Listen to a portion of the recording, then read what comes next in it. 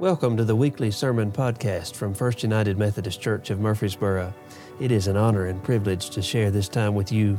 We love studying the Scriptures and feel they are central to our preaching, teaching, and living of the good news of Jesus Christ, the gospel. Our mission here is to grow disciples of Jesus Christ who know Him, love Him, and serve Him for the transformation of Murfreesboro and the world. It is our prayer that God would use our preaching and teaching to do exactly that. If you have questions, thoughts, ideas, or just want to talk a little bit more about what you've heard today, we love to hear from you.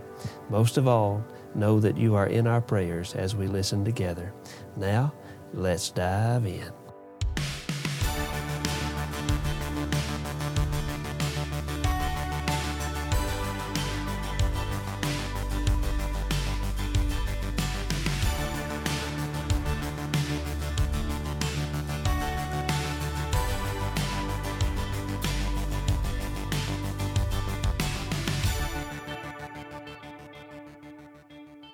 Our text today is from 1 Corinthians chapter 12. I have my old third grade Bible. I was at a funeral Friday in Lawrenceburg, and I'm afraid I left my Bible in Lawrenceburg, so I'm going to have to deal with that this week. But I've got this one. It has a removable New Testament that we can take out and read.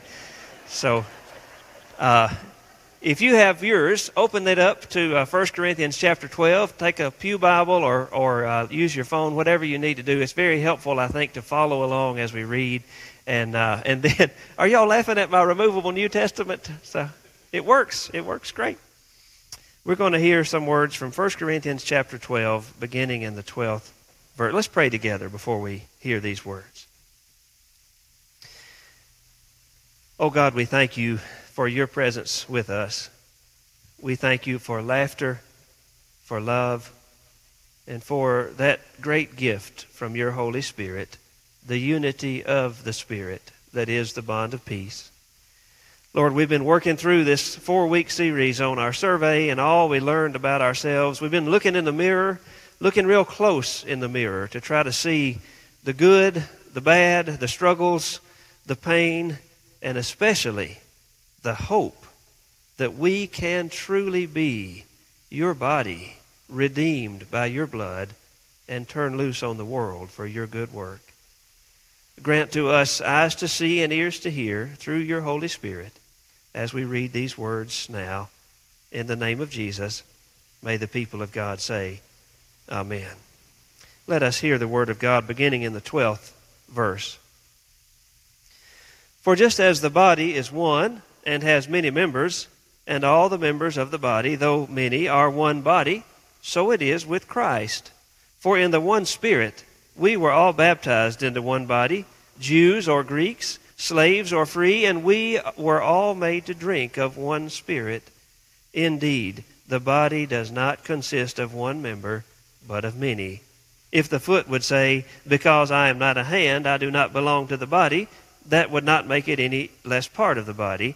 And if the ear would say, because I am not an eye, I do not belong to the body, that would not make it any less a part of the body. If the whole body were an eye, where would the hearing be? If the whole body were hearing, where would the sense of smell be? But as it is, God arranged the members in the body, each one of them as He chose. If all were a single member, where would the body be? As it is, there are many members, yet one body. The eye cannot say to the hand, I have no need of you, nor again the head to the feet, I have no need of you. On the contrary, the members of the body that seem to be weaker are indispensable, and those members of the body that we think less honorable, we clothe with greater honor, and our less respectable members are treated with greater respect, whereas our more respectable members do not need this. But God has so arranged the body, giving the greater honor to the inferior member, that there may be no dissension within the body, but the members may have the same care for one another. If one member suffers, all suffer together with it. If one member is honored, all rejoice together with it. Now you are the body of Christ, and individually members of it. The word of God for the people of God, and so we say, thanks be to God. I love that verse. That verse, what is that verse? 26, 25, 24 it is. But God has so arranged the body, giving the greater honor to the inferior member, that there may be no dissension in the body, but that the members may have the same care for one another. Paul's broader analogy is not hard to understand at all, the whole body of Christ image. But this sentence needs a little unpacking, doesn't it?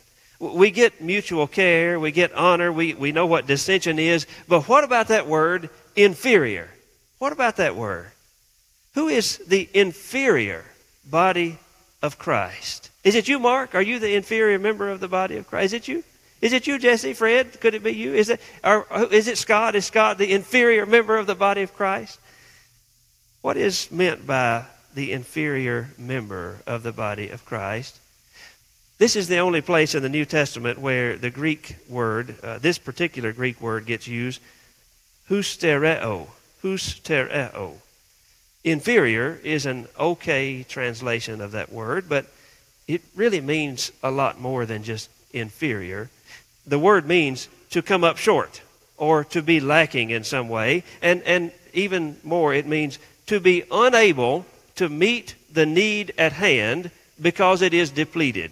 To be unable to meet the need at hand because it is depleted. Hustereo, that's what that means. Think volunteers or disciples in action at Vacation Bible School about 11 o'clock on Friday morning, the Friday of vacation. Hustereo. We're all hustereo by that time on the Friday of Vacation Bible School, unable to meet the needs at hand because we are depleted. That's what that is.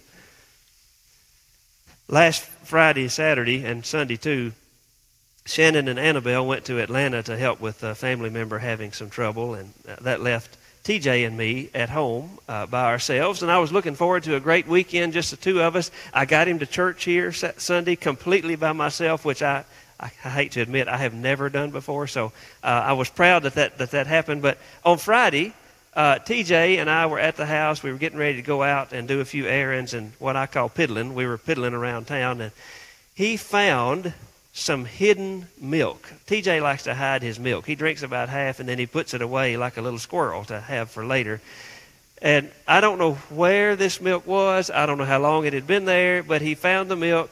He brought it to me after he drank the rest of it. I smelled the cup and I thought, it's probably not good that he drank that, but he seemed fine. So we went on about our piddling. We went out in town. We were at a place doing some work that we needed to do, and you know what happened. He got very sick everywhere. It was awful. He did not get any on him. He stood and projected, and it was on everything, It took me an hour to clean it up, but he was fine. It was hot that day. He still, I gave him some water. He seemed fine.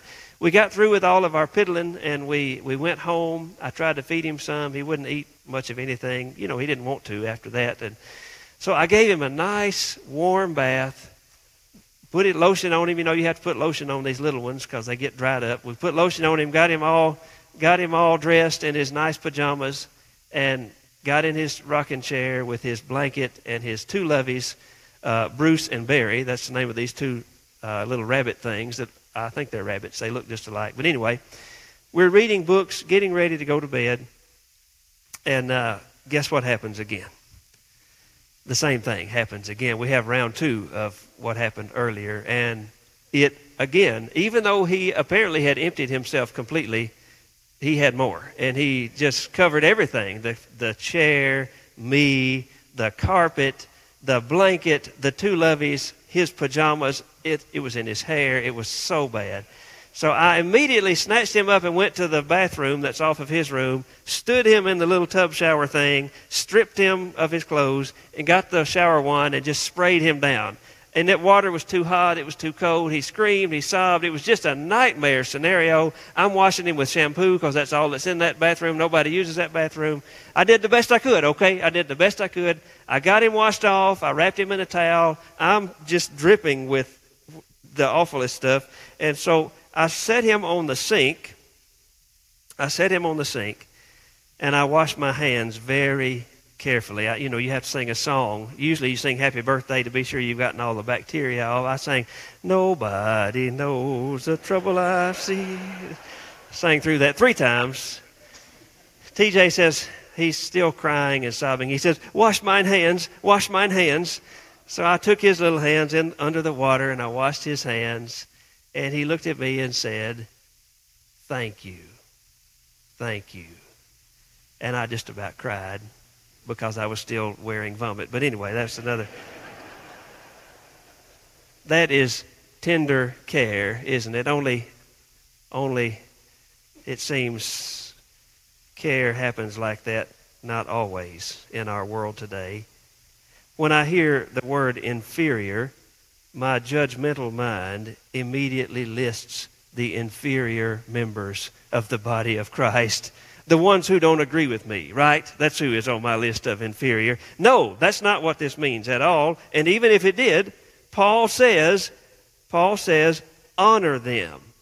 Even if that's what it means, Paul says, honor them, and by caring deeply for them, avoid the dissension which can disable the body of Christ. Far better to realize that Paul here suggests each of us is hustereo from time to time. Each of us is unable to meet the need at hand because we are depleted. That is why we must honor each other by caring tenderly for one another and short-circuiting this dissension disease that would disable the body of Christ. Disable the body of Christ. How does this work? I think it must begin with first understanding each other through the lens of Romans chapter 3, verse 23. All have sinned and fallen short of the glory of God. We start there. All have sinned and fallen short of the glory of God. And we also pick up verse 24, and all are now justified by God's grace as a gift through the redemption that is in Christ Jesus. We begin and end here. No matter if you think you are a super Christian or a sorry Christian, the same grace that saves you, saves the other, saves the preacher, saves the bishop, saves the advocate, the defender, the reliable. All are one in Christ Jesus. That's what the book says. And whether you are a Southern Baptist, a United Methodist, a Presbyterian, a Catholic, or dare I say a Church of Christ person, all are part of the body of Christ. We cannot escape the other believers in Jesus. The best we can ever do is to just try to get away from each other. But that is in direct conflict with the way the Holy Scriptures call us to be the church. That is in direct conflict with what the book says about how we are to be the church. Far better to heed Paul's advice. Honor and care for one another in the tenderest of ways. In so doing, you will short-circuit the disease of dissension. That's what will happen.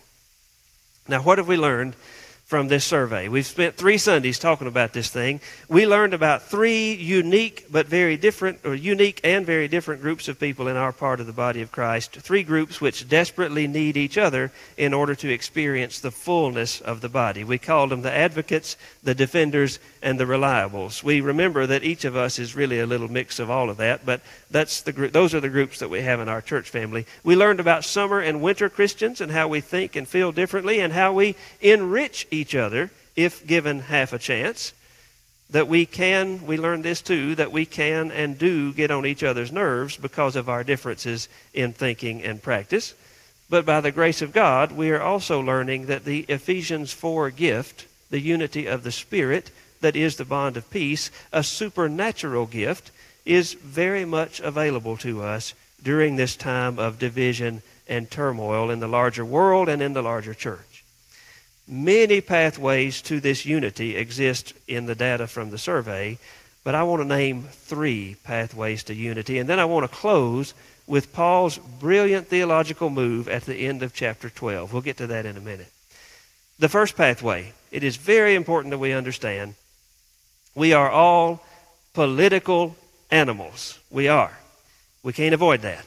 If you get 3 or 4 people together in a room Factions form. We're trying to get our needs met. We're protecting our self-interest. We got politics. Just 3 or 4 people, and we got politics, usually complicated politics. It's just human nature, right? It's human nature, but it is fallen human nature. Fallen human nature. There's an old axiom from a philosopher called Archilochus from 2,500 years ago. He said this, it's used in the military and in aviation training and even sometimes in engineering. He said, under pressure, you don't rise to the level of expectation, you fall to the level of your training. Under pressure, you don't rise to the level of expectation, you fall to the level of your training. I think that's what's happening now in the church as we try and deal with very complicated realities. When put under pressure, when put in crisis, we don't always rise to the level of Christ followers, tenderly caring for one another in this wonderful body. We usually fall to these baser political instincts, which include fighting, name-calling, self-interest protecting, politics. That's what usually happens to us. We could, with God's help, leave our political ears at the door and invite the Spirit to help us listen for Jesus rather than to assumed political agendas. In order to do that, you've got to leave a lot behind, but you may be surprised at how much we agree on when we begin working through theological principles rather than political principles. Even when we don't, Paul tells us again what to do. Honor and care for one another. Honor and care for one another. And then that third thing that we'll get to in just a minute. The second pathway.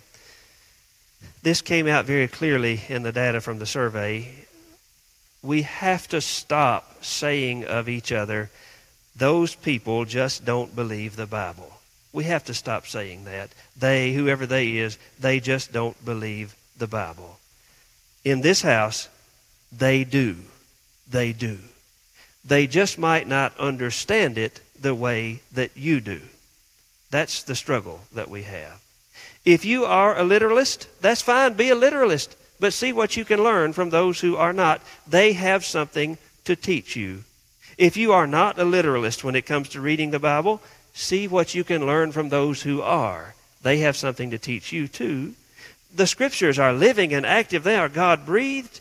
They meet us where we are and they shape us along the way. We cannot control how they speak to another person. That is God's job, not our job. Sometimes we put on our junior God badge and try to do God's job for Him when it relates to the Scripture. Remember this, we are a people grounded in the Holy Scriptures, not questioning the place of the Word of God. We do sometimes have differences in interpretation and application. We do have those differences. That is okay. The body of Christ has been dealing with this since the very beginning of the church. That's why we must never get too smart to hold the hand of the Holy Spirit when we read and study. That's why we must also be so very careful when somebody tells us they've got it all figured out and can tell us exactly what it means in every situation. The third pathway comes from something called moral foundation theory. In moral foundation theory, we learn that people use these 5 moral foundations to sort through complicated issues of life and faith too. We tested for these in the survey, and here are the 5 foundations. Harm care. That's the question of, is someone being hurt? Are we properly caring for each other as we think about this complicated situation? The second, fairness, reciprocity.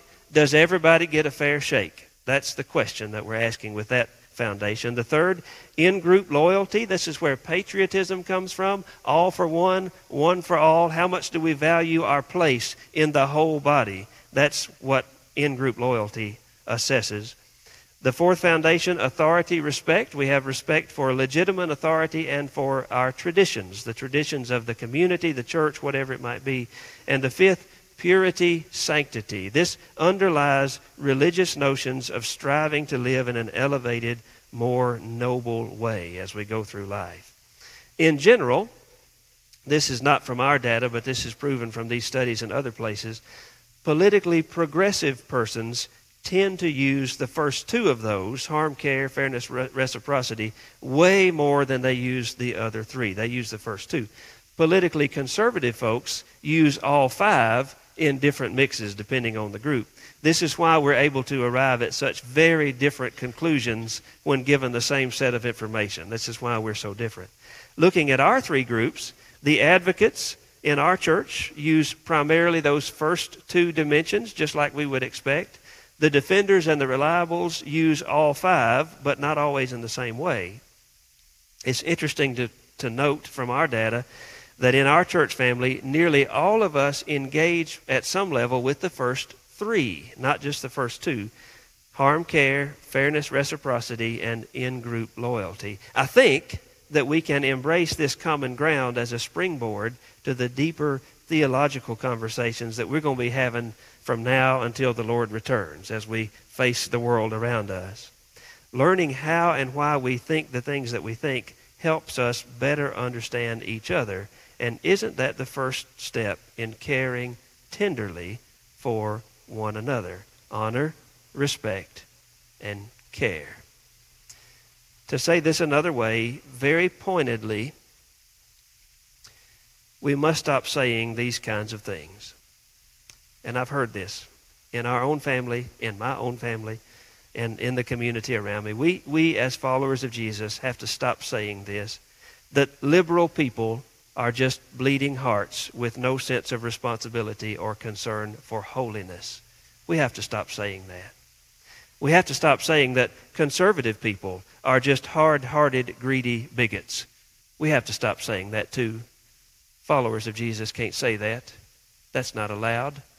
We have to stop saying that moderates are fence riders. We can't say that anymore.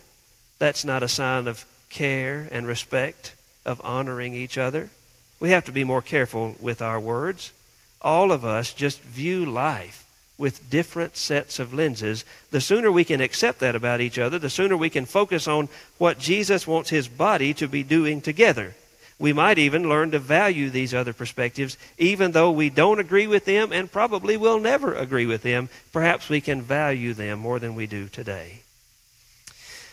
Y'all may be very surprised to learn this. I know you'll be shocked. But my wife, Shannon, and I really know how to fight. We're good at fighting. We're the best at fighting that there ever was. We've had lots of practice in 18 years. We've gotten really good at it. She one time threw a plate at me when we were trying to work out infant baptism before we even had children. Children were 7 or 8 years away. We had this terrible fight about infant baptism. She throws a plate at me. I had to pick up the broken pieces of that paper plate and put it back together. It was awful. She was so angry. One time, maybe several times, she called me a bad word when we were having a fight. A really bad word. I helpfully reminded her that we do not talk like that in this house. And she called me another bad word. In her defense, I can be that thing that she called me, which rhymed with pompous grass. That's what it rhymed with. I can be that. When we finally begin having whatever talk we really need to be having, almost always we discover that our division comes from a place of deep misunderstanding and from failure to care for one another. Failure to care for one another, tenderly care for one another. We've had to have help a time or two. And you know what we've leaned on in those times of deepest division? We've leaned on the covenant we made with God and each other on June the 4th, 2005. That's what we've leaned on, the covenant. I wonder sometimes if we in the church remember the covenants we've made with God and each other at our baptism, our confirmation, our joining of the church. Those covenants help us so much. Like 1 Corinthians chapter 12, they tell us what to do in the hard times. They remind us that there is so much more at stake than the satisfaction of winning some political argument or coming out on top in some political crisis or division. And just what is that more at stake? Well, it's this. Jesus Christ is saving the world one heart at a time, and he has chosen to use his body, the church, as the primary agent of that grace in the world. That's what is at stake every single day. Right now, when people look at the body of Christ, they see a whole lot of dissension and division, and they tell me, I don't need any more of that in my life right now. Why would I come and be part of it? I am grateful to be part of a church that is getting its act together. We're not done. We probably never will be. But my goodness, we are trying. Thank you, thank you, thank you for trying. It is what must be done in this season. We have decided to hold on to each other around Jesus in the face of all these turbulent waters. And I don't want to lose a single advocate, defender, or reliable. It's not easy. Not at all. Sometimes we want to throw a plate at each other. But then we remember the covenant made at our baptism. We remember the body. And we remember that other thing that Paul said, the very end of chapter 12.